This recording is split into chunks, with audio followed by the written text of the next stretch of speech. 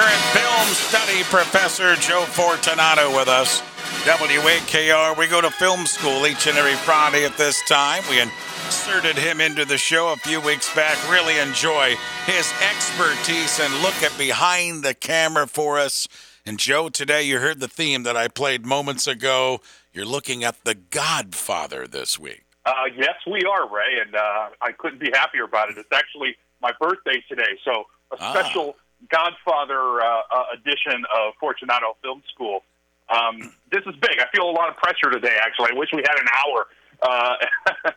But The Godfather is one of the biggest films of all time. It's one of the most beloved films of all time. We're actually celebrating its 50th anniversary this year. It was released in March of 1972. And as an Italian-American myself, I really see this as a family movie and not really a mafia movie. And that was one of Coppola, Francis Ford Coppola, the director. That's why he took it. He wanted to make this a family movie. He wanted to make this an allegory about American capitalism. He didn't want to make a mafia movie. He looked at this as Shakespearean, as King Lear, as a king with three sons. And like I said, I related to it even as a kid as a family. I mean, my family ran a business, so did the Corleones. My family had three brothers who had to take over, so did the Corleones. Connie's wedding is like our weddings. I even sang the Johnny Fontaine song at my cousin's wedding one time. Clemenza makes sauce. We had oranges on our kitchen table. It goes on and on and on. And I think that goes beyond even being an Italian-American. A lot of people recognize their family in the Corleones. Well, the cast, too, right, Joe? I mean, it's a who's who in putting this cast together. So take us to sitting down in those rooms and how this cast was put together for The Godfather in 72. Well, the cast obviously is legendary at this point, but it was really problematic. Paramount, let me backtrack a moment here. Paramount wasn't really doing very well prior to this and prior to a movie called Love Story in 1970. The last hit they had was Rosemary's Baby. So there was a lot of pressure to get this right. And Francis Ford Coppola, the Paramount wanted to make this, a low-budget gangster movie set in the present day, which would have been early 70s, rather than the period piece of the 1940s and 50s where the book was set. And Francis Ford Coppola came on board reluctantly because he owed money to Warner Brothers, and George Lucas, his friend and business partner, said, "Hey, you got to take this paycheck and do it." And Robert Evans, who was the head of Paramount Production, agreed to hire Francis Ford Coppola because he was Italian, and that was the main reason. He wanted that authenticity. Now, when Coppola came on board, he wanted things done his way, as most directors do.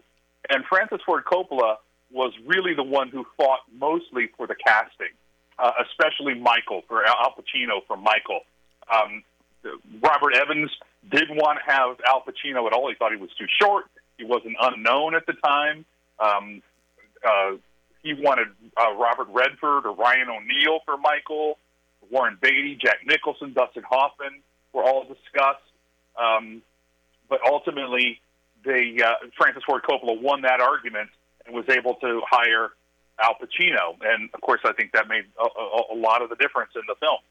No doubt. Brando also... I'm sorry, go ahead. No, go ahead. I thought you were done. Go ahead.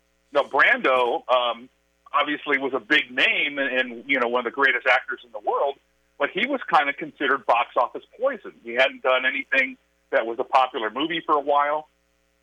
He was known to be problematic on set. So Paramount didn't really want Marlon Brando, if you can believe that.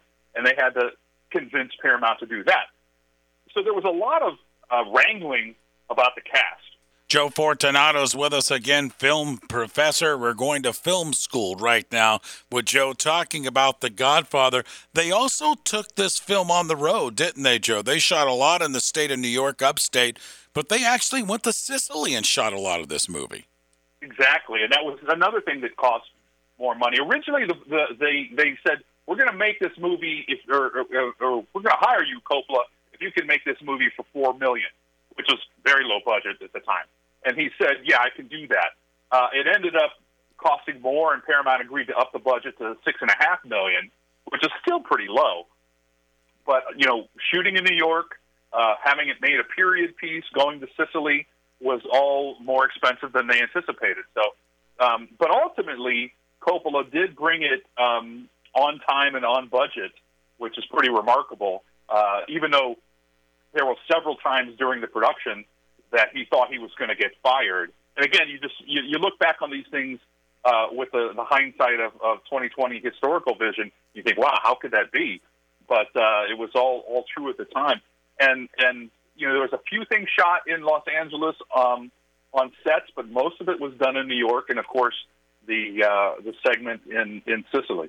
Film School with Joe Fortunato on The Godfather. Now, I've always heard the rumors about certain things inside the movie, little hidden things like the oranges. Whenever you see an orange, there's going to be someone dying there shortly.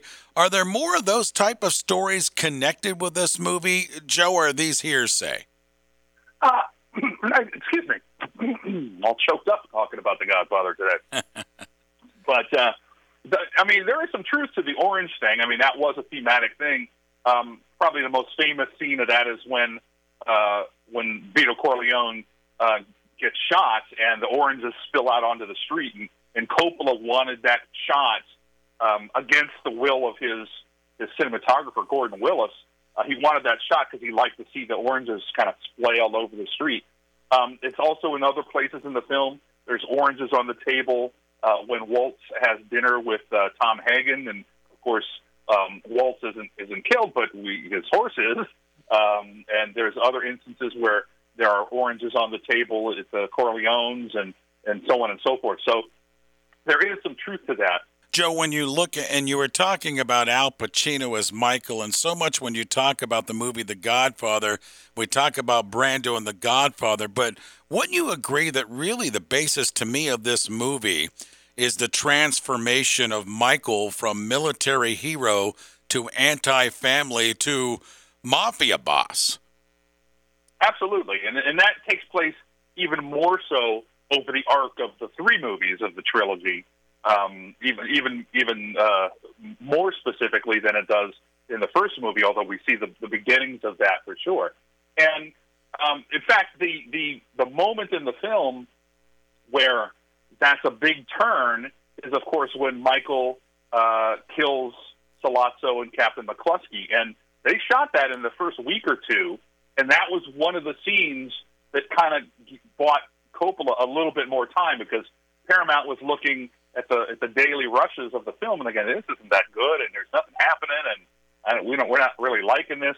And then they shot that scene. They said, "Okay, I see where we're going here with this a little bit." So that particular scene is not only momentous in the movie itself in terms of the story arc, but it was kind of important in the production because it may have saved Lucas's job. And the two female leads cast very well when you talk about Diane Keaton and Talia Shire. I thought they were both terrific. Well, Coppola wanted to make this a family movie. So Talia Shire, for those who don't know, is Coppola's sister.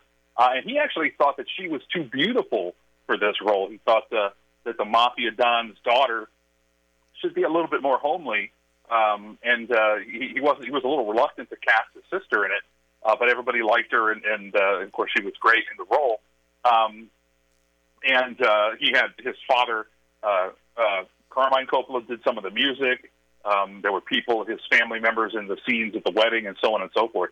And then in terms of Diane Keaton, she and Al Pacino actually kind of developed a real romantic relationship that kind of went on again and off again for years after that.